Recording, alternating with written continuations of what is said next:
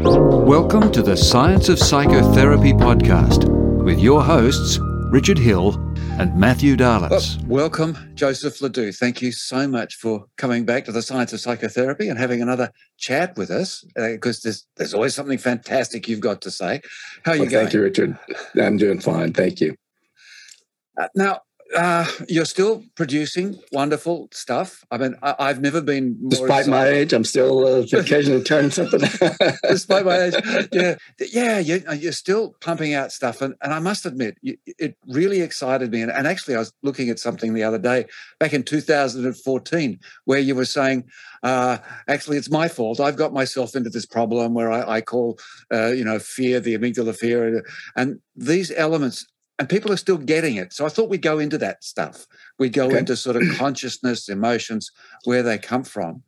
And maybe you might even like to start talking about this brand new paper that you've just brought up, the mnemonic basis of subjective experience. Sure. If you wouldn't be so kind.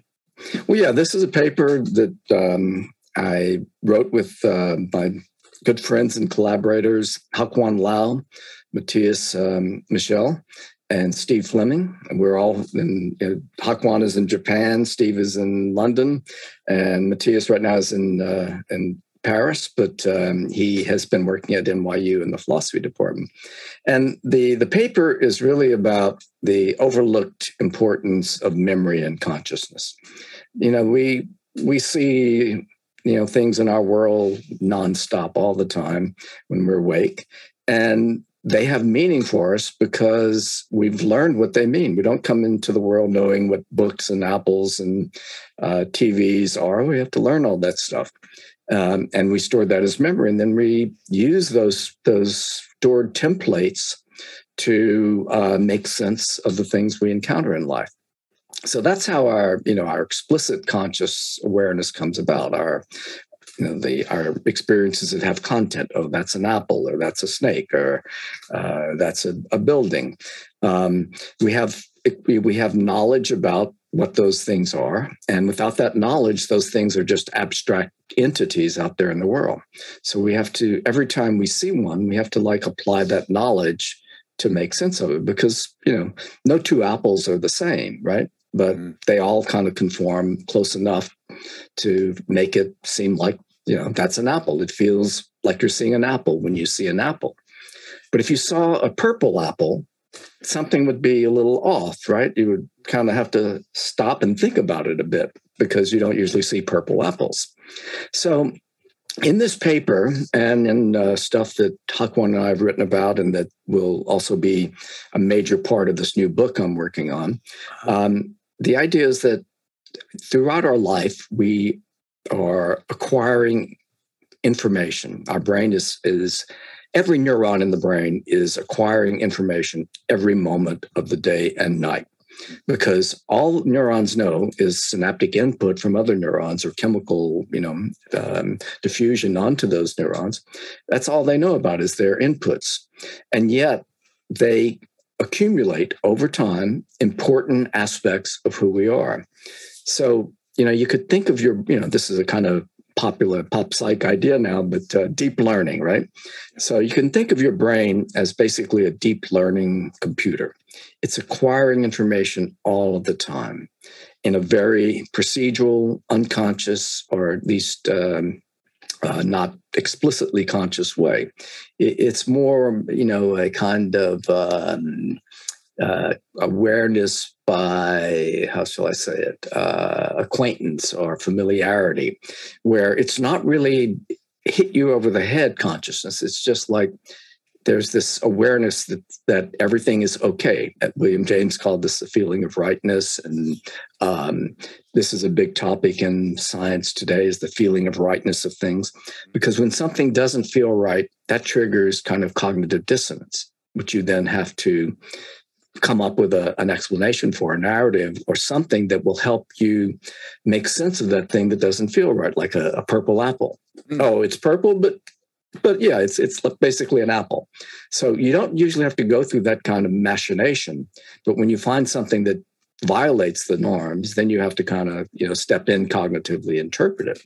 But all of this procedural knowledge is allowing you to feel like you are the person having that experience, or that it's your body that is participate in this activity. And we only know that's important from people who have damage in various parts of the brain that lose this ability to know that their mental states or their body states belong to them. They feel that, that this is not me that is having these thoughts. These are not my thoughts, in psychosis, for example. Or this is not, I feel that pain, but it's not I don't feel like it's in my body. It's like it's there, but it's not me.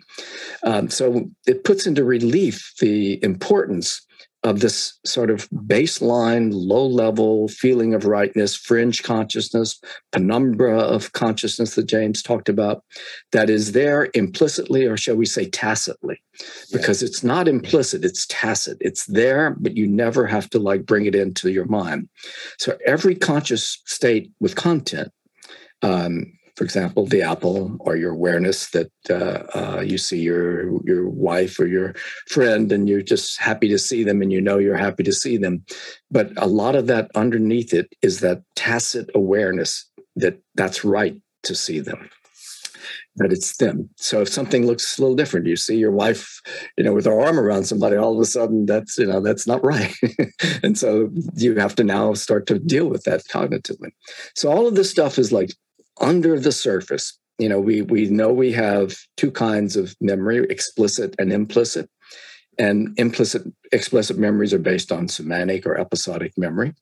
These are semantic memory is facts about the world. Episodic memory is consciousness. Episodic memory is memory about yourself and your past experiences and your expectations about the future and so forth. So these have explicit content, but procedural memories have no content because they're unconscious, or so it's said. But I think that that's not quite true. Episodic and semantic memory are well-defined categories with well-defined brain systems. Procedural memory is a grab bag concept. As everything that's not episodic and semantic is procedural. And so it's just everything else. And every system in the brain, even the conscious and cognitive ones, undergo procedural kind of learning. So I think what's going on is that because it's such a diverse concept, procedural learning, that it covers so much, it's possible that there are degrees of unconsciousness or degrees of what I call tacit consciousness that separate the truly procedural, the truly unconscious things like reflexes, conditioned reflexes, or habits, things that you just roll off without any awareness, and you can't cognitively access the mechanisms or the processes involved. But this tacit awareness, you can turn your attention to and be aware of it. If I say, is this me having that thought? Of course it's me having that thought. I can address that because I know what it feels like to be me. But when it doesn't feel like it is to be me, like to see the purple apple or to see my wife with her arm around somebody, that would be, that would kind of rise above the surface and cause me to have to cognitively evaluate and reconstruct and rethink the whole process, reappraise. So that's what this paper is about. It's primarily about these implicit processes that color our perceptions, our thoughts, our memories, and so forth, including our more explicit conscious thoughts, perceptions, and memories. Because this feeling that William James talked about, this kind of fringe consciousness, this feeling of rightness, this penumbra of consciousness, is always there. And you can turn your attention to it, but it's on the edge, and so it's not quite explicit. It's just kind of unconscious. And it makes our explicit conscious states have that warmth and familiarity and acquaintance that we have because those are our states. Yeah. I mean, the beauty of looking at this idea of, this tacit idea as different from implicit, so stuff that is not knowable at the time. By the way, the paper that you're asking about doesn't have this tacit in it. This is in my book. That's another stuff. Yeah. But but it's because there's that sense of, and I wrote about it in one of my books. I said a client comes in, sits in the room and says, I'm not okay. And then you do some stuff and then they say, I am okay. And you stop therapy. That's good old, I'm okay, you're okay. Yeah.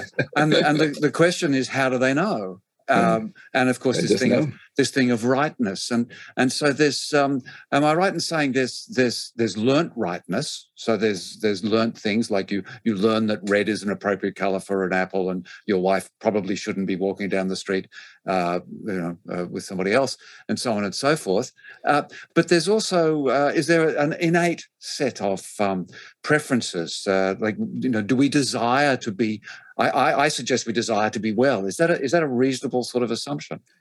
Well, desire is kind of a loaded term, right? It kind of puts a lot of subjectivity into it. And with this rightness stuff, it's just there. There's no, it's not like so explicit as to be a desire. I think we could say we could have an unconscious desire, but genetically, let's talk about that because So, let's take emotions. Let's take fear. I and only I can have the experience of fear that I have because my experience of fear is based on what I've learned fear to be in my life. Now, some of the baseline from which I start is going to be my genetic heritage because, we can think of our neurons in our brain as being kind of bell curves, right? Each neuron is a bell curve. And so you put a bunch of bell curves together in one part of the brain, and that becomes a brain area that might participate in some function because of its synaptic connectivity. So the sum of what that area does, for example, the amygdala detecting, responding to danger, the sum of that process in me is going to be different from the sum of that process in you because we have different genes that have wired our amygdala's bell curves differently, and because we've acquired different information over the course of our life about what's dangerous and what's not. So in terms of the sheer, flat, automatic, Pavlovian conditioned response, which is going to be a summation of, genetic and non-genetic, learned, epigenetic, all kinds of things that come together in an implicit way to produce a response. That is pure implicitness. But that amygdala implicitness can be propagated to cortical areas. For example, if we think of two kinds of cortical areas that might be important for this kind of thing, one would be the lateral prefrontal cortex, which is the newer part of the prefrontal cortex on the outside in each hemisphere, that is involved in working memory and cognitive metacognition and all kinds of fancy cognitive processes. And on the medial side, inside, like imagine a hot dog bun, you pull it apart. The white, untoasted part on the inside is the medial part, and the brown part on the outside is the lateral part. So the white toasty part there is older. All mammals have that same white toasty stuff. It's going to be different in monkeys than in rats and different in humans than in monkeys, but we've all got the same basic structures. But with the lateral prefrontal cortex, monkeys have parts that rats don't have, and humans have parts that monkeys don't have.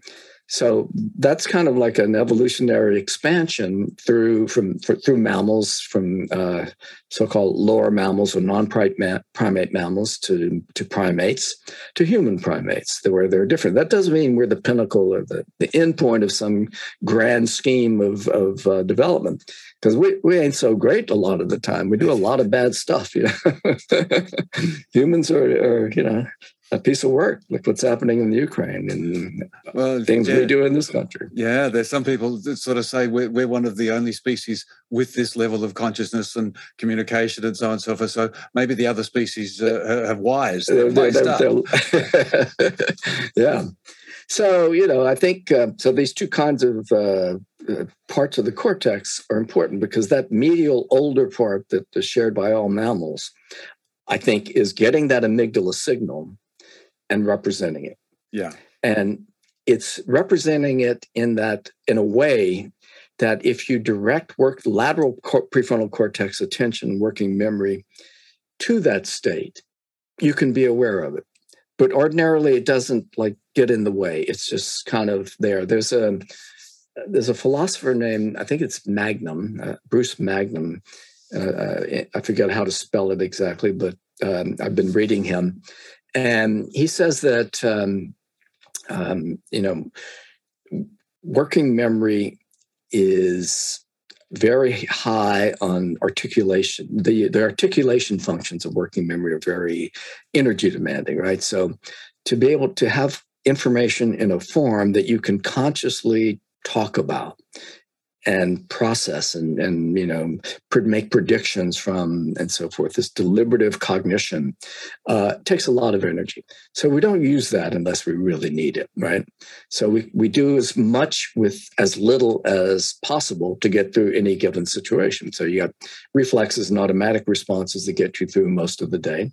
Sometimes you have to cognitively create a mental model to make a prediction. You can do that unconsciously, or you can do it consciously. Why do we have consciousness if we can do it unconsciously? Well, consciousness opens up a whole new window of information processing, information integration, flexibility of behavioral control, and all of those good things. So that conscious awareness feels right because of that medial prefrontal cortex representation of that amygdala state. So yeah, rightness in this case that feels like fear. Rightness doesn't mean good or bad. It's just that it feels normal. So if you have that feeling of fear consciously, it's your medial prefrontal cortex getting information, say, from the amygdala and from your body states and so forth, is providing your explicit consciousness with a feeling that you know what that is, right? But if all of a sudden there's a snake at your feet and it turns away, that's not right. That's not what you expect. So you now have the sense of relief.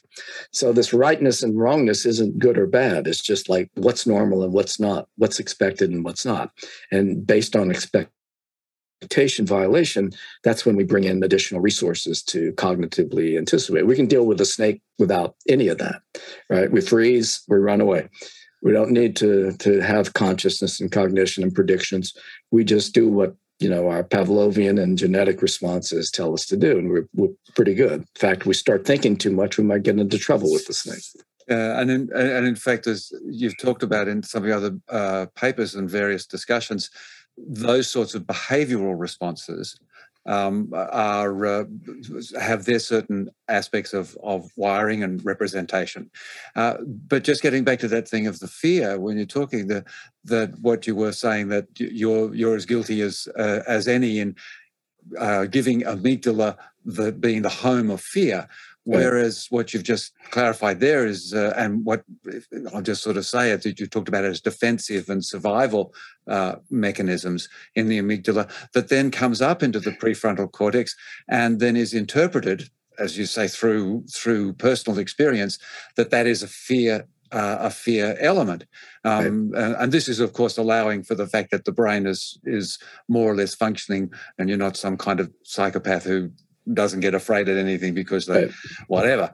But so allowing for those pedants out there who are going, oh yes, but that was an interesting thing also in talking about this, is that we don't have a direct connection from the prefrontal cortex back to the amygdala and some of these limbic areas. So that ability to that willful control. Who was it? The metaphor, the rider and the elephant. If the rider can tell the elephant to do as much as it likes until the elephant wants to do whatever it likes. So this sort of difference between what we also talk about, what is it, the higher order representation, but then the higher order representation the representation of the higher order representation. How does that? How would a psychotherapist value from understanding what an emotion is trying to tell him? Well, first, let me say that, it's often said that emotions, certain basic emotions like fear and disgust and joy and whatever, are innately programmed in us. This is a very popular theory in psychology and neuroscience. But I think that's wrong. What's innate is danger. we have acquired through our evolutionary history the ability to detect and respond to danger. Now, part of this innate thing about fear and other emotions is that they're supposed to be universal in all people around the world, but it's not. It's not fear that's universal; it's danger. Every culture has dangers that its constituents are exposed to, and so they have a word, they have language to describe those experiences. Now we can translate those words, fear, into, Frucht, or, it's in German. I'm not sure I'm pronouncing it right, but there's a German word for fear. There's a word in every language for fear. So we think because we can translate fear, the word fear, into all these different languages, the experience is the same. But we know from lots of psychology research that cultural differences in emotional experiences are quite varied and quite different. So we each have our own personal understanding of fear because we've developed what's called an emotion schema, that when in a situation of danger, we kind of pattern complete the experience of being afraid because we have a template on which to model that experience. So we have a personal schema, personal fear schema, but that fear schema is contextualized by the culture in which you've grown up. So your personal fear schema is underneath the kind of cultural schema. And that can be subcultural and subcultural on down to the family and the siblings and so forth. The parents and siblings, your parents and your siblings will have different schema, despite the fact that you're living in the same family, and you will be different from your siblings, but you'll be more similar to your siblings than to your parents, probably. I'm just making that up, but there's a lot of differences between individuals at every level of social organization. And the more complex the social organization, the greater the differences. So, you were asking about what a therapist does with this information.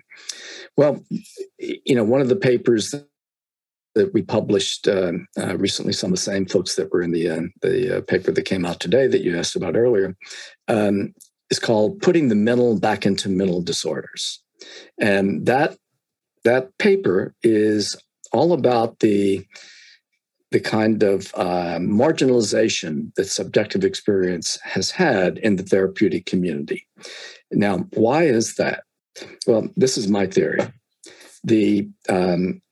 In the 1950s, when the psychopharmaceutical industry was coming along and behavior therapy was beginning to be developed, the people involved in those two enterprises wanted nothing more than to put Freud in their rearview mirror, right? Because they wanted to be scientific and the antithesis of Freud.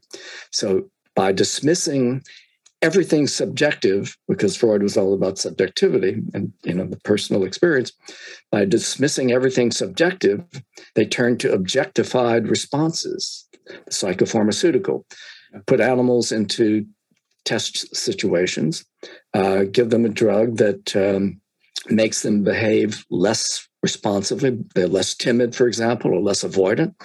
Therefore, because the assumption is that we've inherited our fear centers from these animals, because they are less timid in that situation, it's because they are less fearful. And that's why we are fearful, is because we've inherited those circuits from them. And therefore, if we make animals less timid, giving the drug to a human should make the human less timid. But we know that the drugs are not really working so well. That the obvious explanation is you can't find a solution to the problem of making people feel subjectively less fearful or anxious by studying it in rats, because that's not what you can study in rats. You can study behavior and physiology, and you can use those drugs perhaps to better control behavior and physiology. But ultimately, it's got to be between the therapist and the patient, kind of mano womano, however you want to put that. Yes, or womano mano. Yeah. So it's got to be. It's the human element that has to be solved, and with insurance companies, even CBT started out kind of adding cognition and beliefs and all of that. But I think over the years, the CBT therapists that I know well have told me that has sort of dropped out a bit as well with the insurance and the age of insurance, where everything has to be a metric, an objective metric. And that's not what's going to make the patient better. The patient has got to feel better. And unless you can deal with that, you aren't going to have a successful therapy, right? Yeah. I mean, in the world of encoding, when we talk about encoding memories, we talk about the neuroscience. One of the reasons that Ernest Rossi, my mentor, and now Matt and I, we've got a whole chapter in our new book on genetics to take you back to epigenetics, which is an encoding of your personal experience, of the subjective experience. Right. And what we're suggesting here, if I'm getting it correctly, is that what we are doing on our emotional expressions, they are coming from the encoding that is occurring in our memory, which is then backed up right through the body, right back to the epigenetics. And then we can go back even further, back to cellular behavior. John Leaf, we were talking to him, Dr. John Leaf the other day, talking about the interactions there. So this whole of body engagement that is quite individual in its expression, but has common systems. That's one of the things you've talked about, to be aware of this common system, like the common danger. So looking for this commonality. And if I could direct you now just on that sort of thinking, we deal, of course, with these affective disorders, depression, anxiety.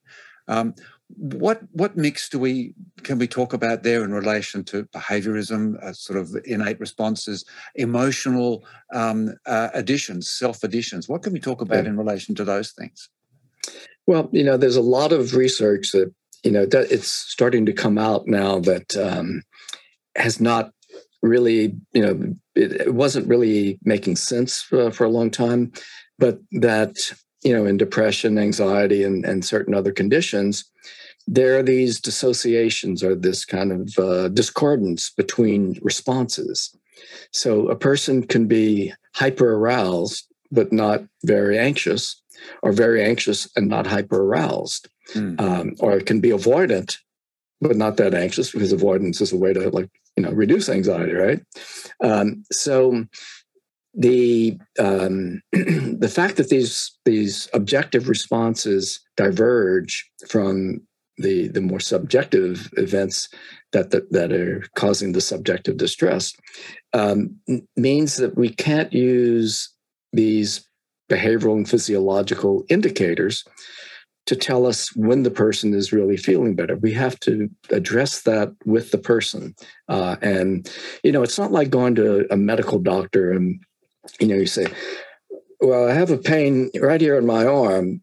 And the doctor says, well, that's not where the pain is. The pain is coming from your neck, right? And so that idea is why subjective experience is marginalized in psychology and psychotherapy, so forth, because we've used the medical model so much as the gold standard, the template for understanding how to treat people. And I think that's wrong. Yes, I mean the when you think in systems, of course, emergent expressions, the sort of the phenotype, as we talk about with genetics, all these different things. The pain in the arm, Zerni Rossi called it the symptom path to enlightenment, which is that it's actually in the neck. But it's fantastic. So, is it that those emotions are telling you a nature of their encoded state of experience? And yes, is what you can use. Right. Yeah, absolutely. I think that's really right.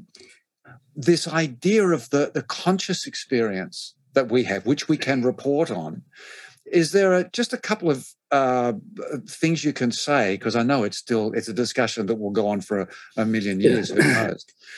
When we're talking about this conscious and this non-conscious, or unfortunately, we're still using subconscious with a great deal of inaccuracy.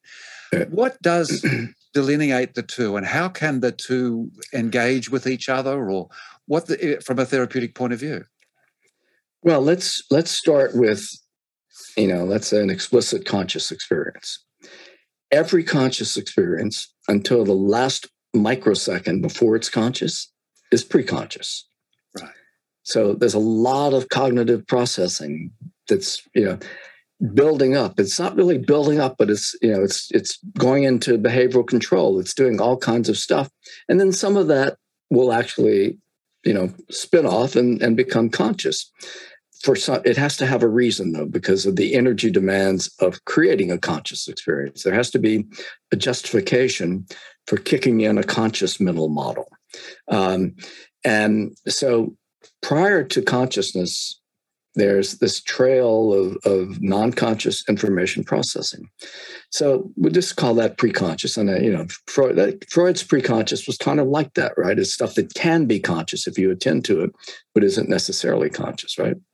So, but then there is, more non-conscious or unconscious, depending on how I don't like to use unconscious because, again, that goes to Freud so automatically. But we can call it non-conscious. So all of those deep learning systems that I was talking about, all of the habits, all of the automatic responses we have, these are all just, they don't have the connectivity to make it into cognition and consciousness. And they don't need to be there. Habits work perfectly fine in causing you to reflexively respond to a stimulus situation that you've learned about and repeated often. So there's good habits and bad habits, of course, but habits are, you don't need a lot of energy. Just do it and you're okay. If it's a bad habit, again, you're doing it and you're okay, but it's because you may like taking the drug or having the drink if you drink too much, but it's what you want. And so you don't dismiss it, but you might think about the bad habit and say, okay, well, I got to cognitively change that. But that's really hard to do, right? Because it's made to be automatic because that was the evolutionary advantage of a habit. You don't have to think about it. You just do it. So reflexes, habits, Pavlovian conditioning, all of that automatic stuff in the brain. We can call that like our mere neurobiological way of existing.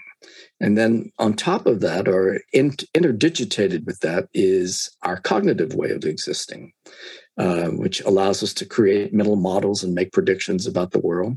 That's more demanding than the neurobiological way of existing, but less demanding than the conscious way of existing. So you need a lot of energy. And there's got to be a reason for each step of going from automatic to cognitive and from cognitive to conscious. So, and a patient is a lot of the stuff that a patient is thinking about and, maybe even controlling the patient's behavior is going to be part of the preconscious that doesn't make it into consciousness. Right. So, and that is the therapist and the patient are communicating in a kind of implicit body language, subtle, there's that going on. And then there's the conscious talk. And both are important, right? Because the conscious part can tell you what the patient believes is important. And what they believe is important is really important to them, right? Because that's their belief. But you might get clues from the preconscious as well in terms of how the person is fidgeting. I guess that would be more unconscious, the fidgeting and stuff. But the stuff that is kind of being expressed that the patient isn't talking about, but is kind of is still intentional, kind of deliberative, but preconscious rather than conscious, may be especially useful in addition to the conscious part. But the conscious part is ultimately where the patient is going to have to feel better, right? That is where the conclusion of the process is, I feel better. And, you might, if you don't feel better consciously, it's still going to be kind of an itch that you need to scratch. And, I'm saying all this stuff about therapy and, human disorders. I have no business talking about this. I'm not a therapist, a psychiatrist, psychologist, anything like that. Just a neuroscientist. It's all about the brain and what I know about the brain. So that's where I'm coming from. No, but I really appreciate you responding to the framework, and I've pushed you in there. But actually, your answers are just applying the knowledge to human behavior, because you may not be a therapist, but actually you kind of are. But you just haven't got the tag. You're a great human being, and you're very sensitive. We see the musical instruments behind you. You're engaged with this this human expression, this sense of expression. And so there's some beautiful stuff in there. I mean, you were talking there about looking at all the fidgets and the digits and the things that are going on. No, they're terribly important, and because they are telling you things, bits of information as well. But I love that last bit you're saying, is that essentially it does come down to having that conscious awareness.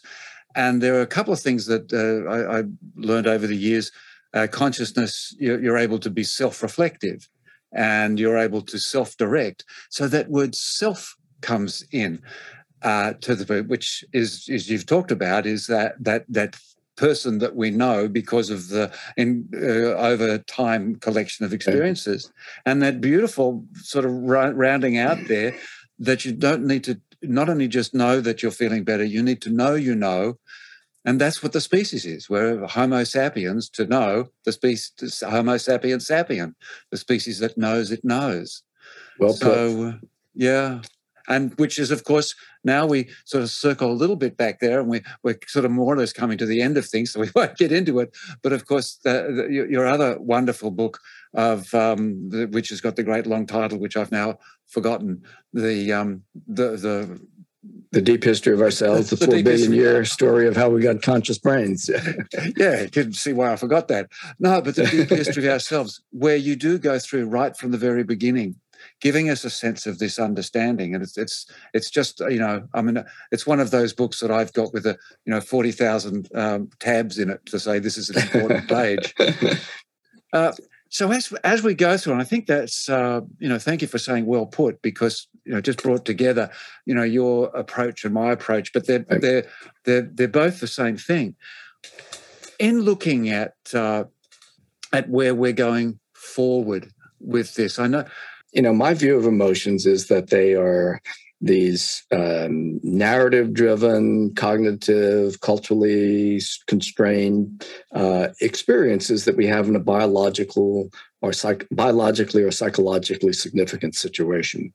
So for me, it's all about what cognition does is it spins this narrative into our conscious experiences.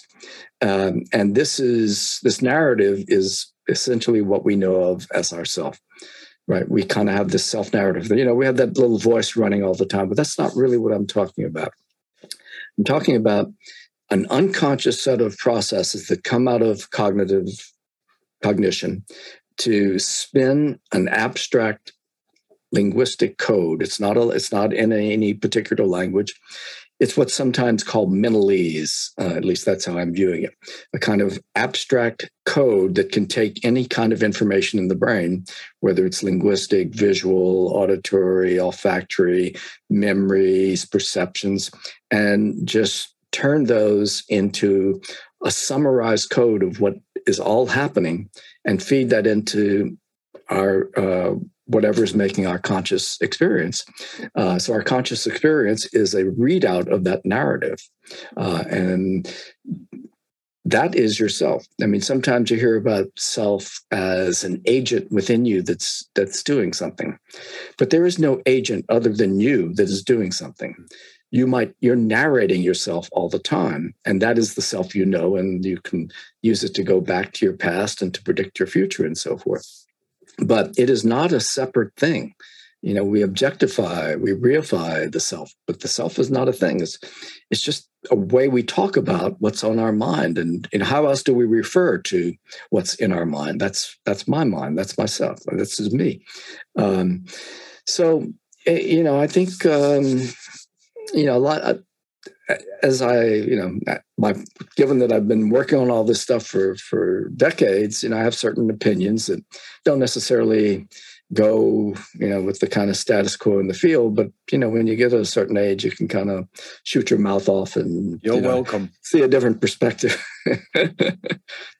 Yeah. And this just sort of wrapping up in my mind, this powerful comment there that the self, like everything else, like mind, like consciousness, like non-consciousness, are all part of a collective part of a system, and we can differentiate those elements. And it's not about objectivizing and disconnecting and separating those elements. You really can't separate them. You can talk about them with distinction, but to separate them and give them different deification, as almost as you were saying, is such a powerful thing.